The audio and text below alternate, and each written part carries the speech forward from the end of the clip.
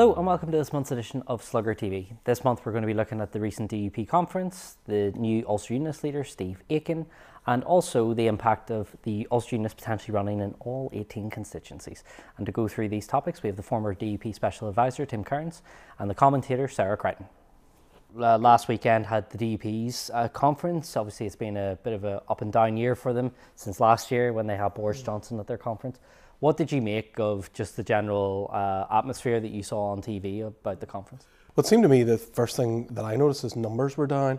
It's hard to tell on television, but it looked like there were quite a few empty seats in the room, and that's very unusual for DUP conferences. They're usually packed to the rafters. It's usually standing room only at the back. And it also seemed a little subdued, and certainly that's what I'm hearing from people who were at the conference, that the mood was subdued, that it was a little bit down in terms of, particularly comparing it to last year when Boris was there. There was a lot of flag waving and the crowd were energised, but it seemed to be a little bit more subdued, a bit more downbeat, less stands outside the conference in the exhibition area. So everything probably reflects the mood of where the DUP are at the moment. Okay, and why do you think that is? Just out of curiosity, why do you think that there was less energy in the room? Well, I think obviously the Brexit betrayal, for want of a better term, is probably why I think things were subdued. I think last year, having Boris Johnson, the big beast of the Conservative Party there, but this year, of course, the contrast and the juxtaposition of he's the person who betrayed them over the last couple of weeks. And I think people were probably just a bit down about that. Brexit just hasn't gone quite as well as what people would have thought. Elections looming, people probably aren't too excited about going knocking the doors at the moment. Okay, Sarah, what do you think? The mood that Tim got is similar to what I've heard from people just talking in general about the conference. I think it was Suzanne Breen on Sunday Politics said she wasn't even sure if it was a DUP conference. It is very subdued. There was less attacks on oppositions, on Sinn Féin and the Alliance Party and the SDLP. It didn't have the same feel as any other DUP conference, and I think it's just because that we're in this vacuum of what Boris Johnson has done. The party is very much feeling very isolated, I think, at the moment. So certainly it shows that the party really is in a very good place at the moment, but there's still enough there that makes you think, well, look, if Johnson or somebody manages to maybe change this deal a wee bit, that there's still maybe a route out of them for this. It wasn't in that sense that we're completely done with the Tories, but I think it was Jim Shannon was the only one that really mentioned the fact that he was there last year. So it was an awkward type of conference, but it's still a DUP that's still looking for a way out here and still trying to look for the way forward. This was obviously Arlene's fourth conference speech as party leader, but she's only ever given one as First Minister. What do you think of her pitch and her tone? So she was talking about being open to the Irish language, but and willing to talk about how to move forward on issues around that. But she was also again critical of Sinn Féin about their boycotts, and again about the fact that the DUP have delivered for the Irish language in some respects, but Sinn Féin haven't. What did you make of her tone and pitch at the conference? She did say some very similar things last year, and of course that probably got lost in the noise of Boris Johnson being there. So she did make very similar remarks about Culture Acts and a new cultural way forward in last year's speech. But she did go, I think, a little bit further. I think there was almost an olive branch was given out to Sinn Féin. I almost got the impression that Arlene was sort of signalling, let's go back to the deal of February last year. Maybe there's the bones of that being able to be sold. I think for the DUP, they need to get Stormont up and running again for credibility. And I think they need to be able to get the institutions going. Although I think what we're saying is Sinn Féin are just going to hold this intransigent line and they're not going to go back in. I think they're going to want more concessions than what was on offer in February last year, and I think something needs to be done about that. We can't have institutions that can just be collapsed at the whim of one party, and I think whatever the DUP negotiate and whatever the DUP gets to get things up and running again, that needs to be at the heart of it. This needs to be something that can last. Okay. Sarah, what did you make of what Arlene Foster was saying in her speech? It might be an olive branch, but I think it's a bit too little too late. I think at this point they've destroyed any goodwill that anybody may have had towards them with regard to an Irish Language Act. The previous deal, I think, still floats over to them, and the possible concessions, if that's how some people think about it. But I really do think many people will be watching that and saying, well, I mean, they don't really mean this. They're not really prepared to go far. They've already refused and insulted the Irish language up to this point. Can we really take them seriously? So there may be some hope out there. Obviously, I think maybe activists will be thinking, well, look, obviously, like, they maybe are trying to rethink this, or they may be trying to reach a branch out, but I think politically, I don't think it's really going to do anything for them. You know, they've completely made this into a bogeyman. How do they convince their supporters if they're going to make concessions? How do they bring them back down again? Out immediately after Arlene's speech, it was Doug Beattie who was saying we need to see what the DUP's position is on Irish language. We need to see how far they're going to go and give concessions. So it was almost the Ulster Unionist Party just were ready to pounce on Arlene for that. But look, I think, you know, there does come a point in time when you've got to say, look, we've got to get these institutions back up and running. We've got to get Stormont working again. You know, decisions are just not being made. You know, this place isn't being run properly in terms of the health service, in terms of education, in terms of day-to-day decisions for charities.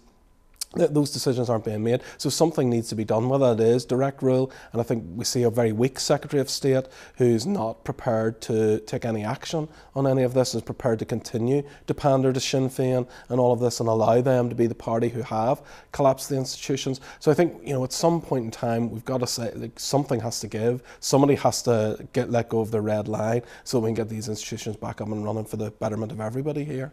People, I think, would just be watching them speak and thinking, you know, they don't want the institutions to come back unless something changes, and they've reached the point where they just think if it comes back and it collapses again, if it's just going to be the same old, and you are getting some calls for reform of the institutions, that if it is going to come back, there has to be, if it's a petition of concern, whether it's a complete fundamental reform of the institutions themselves to allow them to work again. And I mean, more than anything, the institutions aren't going to be able to work unless the two parties are willing to make concessions, unless they are willing to work together. Sarah's right on that, yeah. There needs to be fundamental change at the heart of the institutions. We cannot have institutions that can be dropped, suspended at the drop of a hat at the behest of just one party. So something needs to fundamentally change for the institutions to come back. I don't think Sinn Féin are ready to negotiate that, and I don't know where the DUP are at really with an Irish Language Act. Will Sinn Féin accept a Culture Act like Arlene was proposing? Because the deal last year in February, it was this convoluted process where there's a Culture Act and then it all divides out into 3 separate acts, but they're not 3 separate acts, they're 1 act. And I think the problem was nobody was just really buying the cosmetics of that. I think the time's come for just a standalone Irish Language Act that's fairly benign, like the Scottish Act, and let's just get things back up and running. This shouldn't be an issue, really. You know, it would have been, the common sense would have been to agree a standalone Irish Language Act, but make the provisions very mirror Scotland and Wales. You know, I think we've got lost down in the details about, you know, the civil service provisions, about road signs, that type of thing. You know, there are sensible provisions that could be put into an Irish Language Act that will be acceptable to many people, I think, and it would allow the language to grow. And you can see that with what Linda Irvine's been doing. You know, it's very easy to try and make this accessible for everyone, but you know, what do we do? Okay. So, just that you came dangerously close to endorsing an Irish Language Act there, Tim, by the way. Well, I think there does come a point in time when somebody's going to have to climb down, whether that's Sinn Féin or whether that's the DUP. And I do think Arlene, she wasn't climbing down on Saturday, but was certainly given the olive branch of saying, look, let's get some sort of Culture Act up and running. Look, the devil's in the detail of all of this. What does the Irish Language Act say, and what's that going to lead to? I mean, I think if there's some sort of role for an Irish Language Commissioner or something like that, I think that's probably something that unionists wouldn't be able to buy. But if it's something like, you know, the Scottish Act, where the idea is about promoting the Act, that it doesn't have the same equivalence and standing as English does. I mean, Scotland used some creative language in and around that to do that, and there's this monitoring of how the language is promoted. Something like that is probably the bones of the way forward. But would Sinn Féin accept that? I don't know that Irish language activists would accept that, although they're always on the radio saying, you know, look at Scotland, look at Wales, and there's other acts across the UK. We need an act similar here. But I actually don't think they'd accept something as benign as the Scottish Act, but I don't think that unionists could offer anything more than that. That deal didn't go through also because there were members of the Unionist Alliance Committee who would not accept even anything at all, and I think that is going to be the big issue, is if they're going to be prepared to reach out an olive branch here. I mean, how do they march their supporters back down the hill again? They've made this into a bogeyman. Another thing that was talked about at the conference, which we found was very interesting, was this talk of next generation unionism. I mean, the DUP conference booklet talked about Northern Ireland becoming less of a religious society, which for the DUP, for a DUP document to talk about that, Arlene then referenced this in her speech, changing demographics and the change going on within Northern Ireland, and that we need a next generation unionism. And Emma Little Pengelly, South Belfast MP, referenced this as well. What did you make of that? I mean, you've been in the DUP for years, Tim. What do you think's going on there? How should we read that? Well, I think obviously all political parties need to think about their future. Something that's interesting in the lucid talk breakdown of the European election, the DUP demographics were pretty interesting in that breakdown. They were almost equally divided through the 4 quadrants, 25%, 25%, 25%, 25% across age demographics. And so I think that's interesting in many ways, because I think most people would see the DUP as a party that's supported by older people, and where younger people are more supportive of Greens and all that. Certainly those parties, from what we saw in that lucid talk data, those parties are attracting a greater percentage of young people. That's for sure. But it's not that the young people aren't supporting the DUP. But I do think that as we come to the centenary of Northern Ireland, Unionists, I think, do need to look at the next 100 years and see what our place is within the Union, see what our place is within society and within our community. I notice that the DUP are concentrating more on green issues. I see the DUP policy team tweeting and retweeting everything to do with carbon tax and green issues. So they're making a real push on that, I think, to have some credibility in and around that, because I think obviously we see that is something that resonates hugely with younger people. I think it's also noteworthy that same-sex marriage has been almost completely dropped by the DUP as an issue. It wasn't mentioned at all over the last week when the provisions came into force last Monday night. Same-sex marriage wasn't something that was on the DUP agenda, and I think the DUP has consciously moved away from issues like that and moved issues of green issues more to the fore, and I think it's certainly been interesting to see that happen, and that's certainly with one eye on trying to get this younger vote and refresh unionism. Okay. Sarah, what do you think? We talk about next generation unionism. I mean, that's a very interesting concept. The difficulty is very often within unionism, it's often that you can be unionist, you can't be anything else. If you're a feminist, if you're socialist, if you're left-wing, liberal, that you have to put that aside to be unionist, and you have to back political unionism's interpretation of unionism, essentially. And I think for a lot of young people that is very hard to square. Mm-hmm. So we had the DUP up in Stormont the other week trying to get the institutions back to stop abortion reform. Our laws are in breach of the European Convention of Human Rights. Apparently that's fine. That's not, you don't really get to call yourself an inclusive party when you do that, in my opinion. And I think, obviously, look, Tim's right, a lot of young people do still vote for the DUP, and I think that is forgotten when we talk about the Alliance Party, the Green Party. Those that, Sinn Féin, the DUP, Unionist, Nationalist parties are still incredibly popular with young people, and I think we have to be careful not to exclude them from this. But if you want to try and talk about next generation unionism, if it's only within the narrow parameters of conservative right-wing unionism, you're not going to get anywhere. But interestingly, one thing Arlene Foster said in an interview with Mark Crothers, and she referenced this also in her speech, you talked about abortion there, that the DUP are committed, if an executive is restored, they will legislate to repeal back. The Northern Ireland Assembly does not have legislative competence where an issue, it's found to be in conflict with the Convention. So the courts have said it's in conflict with the Convention. So I don't see how the Assembly has the competence to legislate to allow to stop abortion in cases of fatal abnormality and rape and incest. Okay. Those are the only two areas that were found to be in breach. So it's not that abortion, that legislation of controlling abortion is in contravention of the Convention. And of course, an interesting point to remember is it'll be for the Attorney General to decide whether the law is in breach or not before it can be passed, and then it'll be up to the court to decide thereafter. So, if the Attorney General says the Assembly has competence, and I think he will, then it'll be up ultimately for a judge. I would say that will probably be subject to legal challenge if that's the case, because the Supreme Court precedent is very strong in this case, and we've also just had the Belfast High Court has recently said it's in breach of the European Convention as well. Yes, you're right. Obviously it's within the devolved remit of the Assembly.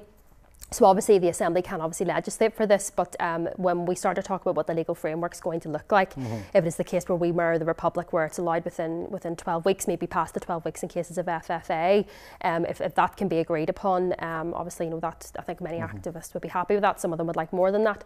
But, it is for the DUP to say that they're going to go back in and try to legislate so that rape victims who are 12-year-old have to get on a plane with the members of the PSNI to go to England to get an abortion. We'll come back to that thing that they're talking about being an inclusive party. If that's what they want, they're not going to really be able to wear that label. They're not. And obviously that can create other issues for the reformation of an executive down the line. Well, but I think that's when you're going to have to come back to talk about the petition of concern. You're going to have to talk about the institutions themselves and how they operate. Because obviously if it can be blocked, if one party can block this either way, that's going to be the difficulty. So we're continuing on the theme of unionism here, but Steve Aiken, he's not officially the party leader yet, but nominations have closed. He will become the new leader of the Ulster Unionist Party after Robin Swan announced he was stepping down. Steve Aiken, just in general, he seems to be more on the liberal wing of the Ulster Unionist Party, much more stridently so. As someone who has mapped out campaigns, Tim, and you've plotted against many Ulster Unionist leader and how to combat them, how do you think Steve Aiken, just on paper, coming in is? Well, he certainly looks like he's going to be a lot more lively than Robin Swan was, and I think what he is also going to do is he's not going to position the party to the right of the DUP. Certainly, well, maybe on victims issues, I think they'll still probably be to the right of the DUP on that, but on everything else, I think it looks like he's taking them a shift to the left. I think it was very clever of him to get out on Friday and get out on the front foot and steal the headlines on Saturday morning. I thought that was quite a clever tactic, although I think some of his message, I think he maybe should have reflected on before he said it. He was trying to be quite hard-hitting and really kind of go for the DUP on the day of their conference, and I think he really should have been a little more circumspect about pacts and the tactics in and around that. I think he maybe shot himself a wee bit in the foot with that, but I think he can still claw that back, I think, if he's clever over the next couple of weeks. Okay. Sarah, what do you think of Steve Aiken coming in as Unionist leader? I wouldn't say shifting the Ulster Unionists to the left. I think a lot of people on the left would say he's just shifted them slightly to the centre. But no, certainly I think he's made his mark. He said, that I think he's trying to distinguish himself from the party, particularly with North Belfast. He's trying to say, that they're not going to enter into this pact. And I think it's, if he's talking about them betraying unionism and them failing unionism, I do think if you enter into a pact with them, that doesn't look particularly good. But I think Alex Kim was writing this morning in the papers and the newsletter, I think for some unionists they will say, well, if by doing that you're going to allow Sinn Féin to take that seat, for some unionists that maybe won't look very good either. So he is running that fault line of the Lundy Leash getting thrown at him in particular. So he's saying, well, yes, you're going to take a stand against unionism, but at the end of the day, bigger picture here, we're all opposed to republicanism and nationalism, which is depressing in one sense, but it's politics. But I think he's made his mark. But I think it will as it goes forward, we will have to see what happens. Other Ulster Unionist leaders have set out to be slightly different from the DUP and have then gone back. Yeah. So we just have to wait and see, I think. By the left, I mean to the left. Obviously, I didn't mean making some sort of Northern Ireland Labour Party. Yeah. But I think for Steve Aiken, he would have been better. I take what Sarah's saying about pacts, but I think he doesn't have to have a pact with the DUP. I think what he could have done on Saturday, I think, would have been very strong if he'd have done this. If he'd come out and he'd said, look, there aren't going to be any pacts, but for the betterment of unionism, we're not going to stand in North Belfast, but we're going to stand in every one of the other 17 constituencies. I think that would have been quite a strong pitch, and then I think the DUP probably would have reciprocated with Fermanagh South Tyrone. I think for Steve Aiken now, if they do run in North Belfast, and if that does cost the seat for Nigel Dodds, I think it makes his leadership look pretty precarious almost immediately after he's come in. So I think in some way he's got to get himself off that hook, and I think what he needs to do is probably over the next week or 10 days is come out and say, look, we're not selecting a candidate in North Belfast, but it's not a pact, it's not a deal. We just think it's for the betterment of unionism that we do that, and I think the DUP will reciprocate. Although it is very interesting how angry the DUP do seem to be about Steve Aiken. He really has gone under their skin, and I think that's going to be a pattern that we'll see. Robin Swan was almost, I think, too nice to be Ulster Unionist Party leader, whereas I think Steve will try and rattle them, will try and push them, and I think that could be a strength, but it could also be a weakness, because I think it will lead to some missteps, but we'll see how that plays out and how much he gets on their skin. I mean, I think Arlene previously had called him a chihuahua or something like that when he annoyed her, so I think we could see a bit more barbs and a bit more punchiness, I think, between the two unionist parties, which I actually think will be good for unionism. Yeah, because particularly in the last 6-7 years in particular, there seems to be an entente cordiale between the DUP and Ulster. When I was growing up, the DUP and the Ulster Unionists were kicking lumps out of each other. Since he has been announced as the incoming leader, Sarah, he has made 2 declarative statements. One is about remaining being, if in the context of the current deal that Boris Johnson's brought back, he would argue remain. And the other is pacts. What do you think about the direction he's trying to go on that? It's hard to say. I mean, again, I think it's him just trying to carve out a space for the party and trying to make them distinctive, because they've been called DUP Light up till now. It's hard to know where he's going to go on this, and as I said, it's always the case where what what is the rest of the party going to think? And, you know, the leadership, as we've seen with past leaders, can go in one direction and the rest of the party will say, no, we're not prepared to go down that route. So I think that's when we'll see really if he's going to be able to take the party with him. That's going to be his most important task. So I think, yeah, he's starting to set out a wee separate stall for himself, but I think we just need to see how it goes. I think proof's in the pudding, you know. You've talked to me a bit about the PACs, and we'll get into that in more detail in a second. But what about the Remain message that he's talked about? Well, I think, you know, the LCU's party does need to be careful. I mean, they have flip-flopped a bit on this, you know, which led to Danny Kennedy's, I think, poor showing in the European election, because we just didn't really know where the LCU's party stood in these issues. I think a strong line would be, you know, Remain's better than Boris Johnson's deal. I think just to come out so strongly and just say we're now a Remain party again. I know we're a Leave and respect the referendum result, but forget all of that we said. We're now Remainers again. So the last 3 years just didn't happen of us Unionist party policy. I think a stronger line would be, look, are we comparing Remain with Boris Johnson's deal? And if that's the comparison, then it's better to Remain. If we're comparing Remain with a softer Brexit, let's see what that softer Brexit is, and that might be the better way forward. And I think that would be a stronger line for Steve Aiken to take. But he's hitched his wagon to this idea that the Ulster Unionist Party are now a Remain party. It remains to be seen whether that's a good strategy or not. Yeah, because 80% of Unionists in the referendum voted to leave. So I mean, Sarah, just on that, it is a risky thing. When you're not, it is a risk. I mean, you know, I think, you know, you're starting to see some sentiment come out where a lot of Unionists are saying, well, look, we would rather be in the European Union if that protects the Union. But whether they will, as you say, go full hard Remain, it remains to be seen. I can't see it. I think if it's the case where Boris Johnson's deal looks like it's going to pass through Parliament, you know, you might see some people saying, look, we will take more of a softer Brexit, we will take something, you know, but I mean, we've seen some lawyers say they would take revoking Article 50, though I don't know how serious they are about that. But yeah, I think it is a risk. It is a risk for him. He's going to have to try and take into consideration Unionist fears about Boris Johnson's deal and the previous proposal he made as well. And he's going to have to also, though, try and navigate that the fact that there's also quite a lot of Remainers in his party as well too, and how is he going to do that? And so it is, I think he does need to be careful with this. Mm-hmm. On the other thing he said about, obviously, PACs, I know we've talked a bit about this, but let's delve into it a bit more. Steve Aiken has said that he will, it is his intention anyway at this point, to run in all 18 constituencies. And of course, where that will have an impact is probably in 3, which is North Belfast, Fermanagh, South Tyrone, and also North Down, because they didn't stand there last time. And that could have an impact on Sylvia Herman as well. Do you think from their perspective, I mean, from an Ulster Unionist perspective, that maybe in the longer term for their prospects, maybe having Nigel Dodds not in that seat could, for a longer term prospect, destabilise the DUP and maybe help the Ulster Unionists? No, I don't. I think it'll just be viewed by the Unionist community as the Ulster Unionist Party gifted a seat to Sinn Féin, and I don't think he'll ever get beyond that if that does happen. Look, I think political parties have to stand in elections. The big difficulty for the Ulster Unionist Party is when you step aside, when you step down, people find other parties to vote for. And I think in increasing numbers, former Ulster Unionist voters are going for the Alliance Party now. I think what we saw sort of post 1998 was Ulster Unionist voters abandoned the party for the DUP, but that left this rump of 13-14% of the electorate that had remained with the Ulster Unionist Party.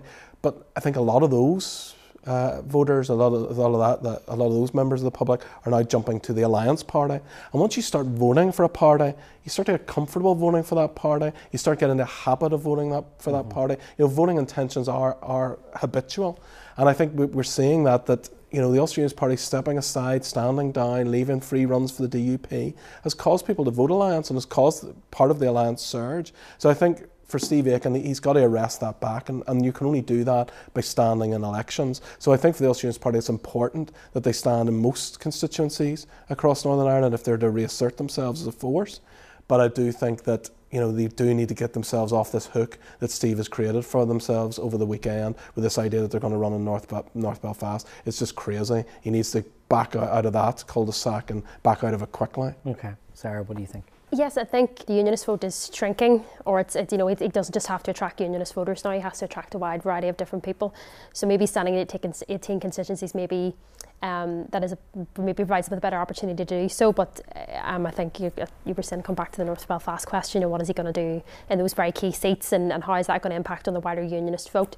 But yeah, they're going to have to try and win back some votes from people from much more soft unionists, or even they're possibly even going to have to try and get votes from people who are soft nationalists as well and try and bring them into the fold. I mean, that is a challenge for unionism in general. They have to get votes from outside of their base.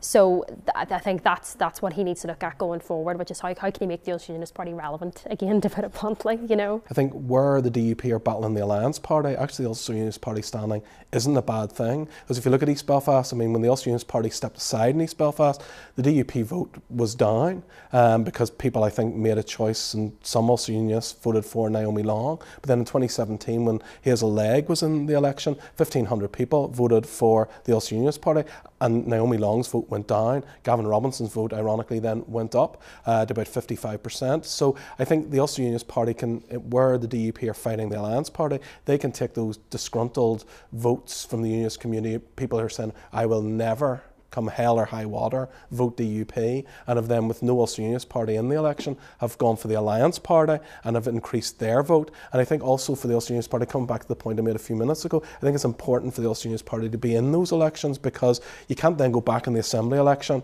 and say, well, we want your vote back now. Yeah. We know your vote wasn't important in the general election, but it's important now. And I think people just don't buy that. People don't like that. They've got comfortable voting for other parties. So I think Steve Aiken's right, and I don't think it harms the DUP's chances in East Belfast or South Belfast with the Ulster Unionist Party there. Ironically, actually, I think it helps them. Mm-hmm. And obviously you've got North Down, where again Steve Aiken's on the Remain wing. He's probably got the most vocal Remainer from Northern Ireland in the House of Commons, Sylvia Herman. The Ulster Unionists didn't run last time, but if you factor their result in, had they done so, the DUP probably would have gained that seat, when you think they were only, Alex Easton was just 2,000 votes behind Sylvia Herman. Ironically, that could end up seeing the end of Sylvia Herman if they do run. So. Yeah, and there will be a lot of people very disappointed about that. A lot of people really like Sylvia, and she's been really the sole Remain voice in the House of Commons for a lot of people here. I've really been the only one who has been advocating that point of view for Northern Ireland. So yes, there will be a lot of people who might be a little bit annoyed about that if that is the case. But there's also hope that maybe Sylvia will still be able to garner some extra Remain votes, because obviously there's maybe a slight indication that Remain voters are starting to turn up. So, but we will just have to see.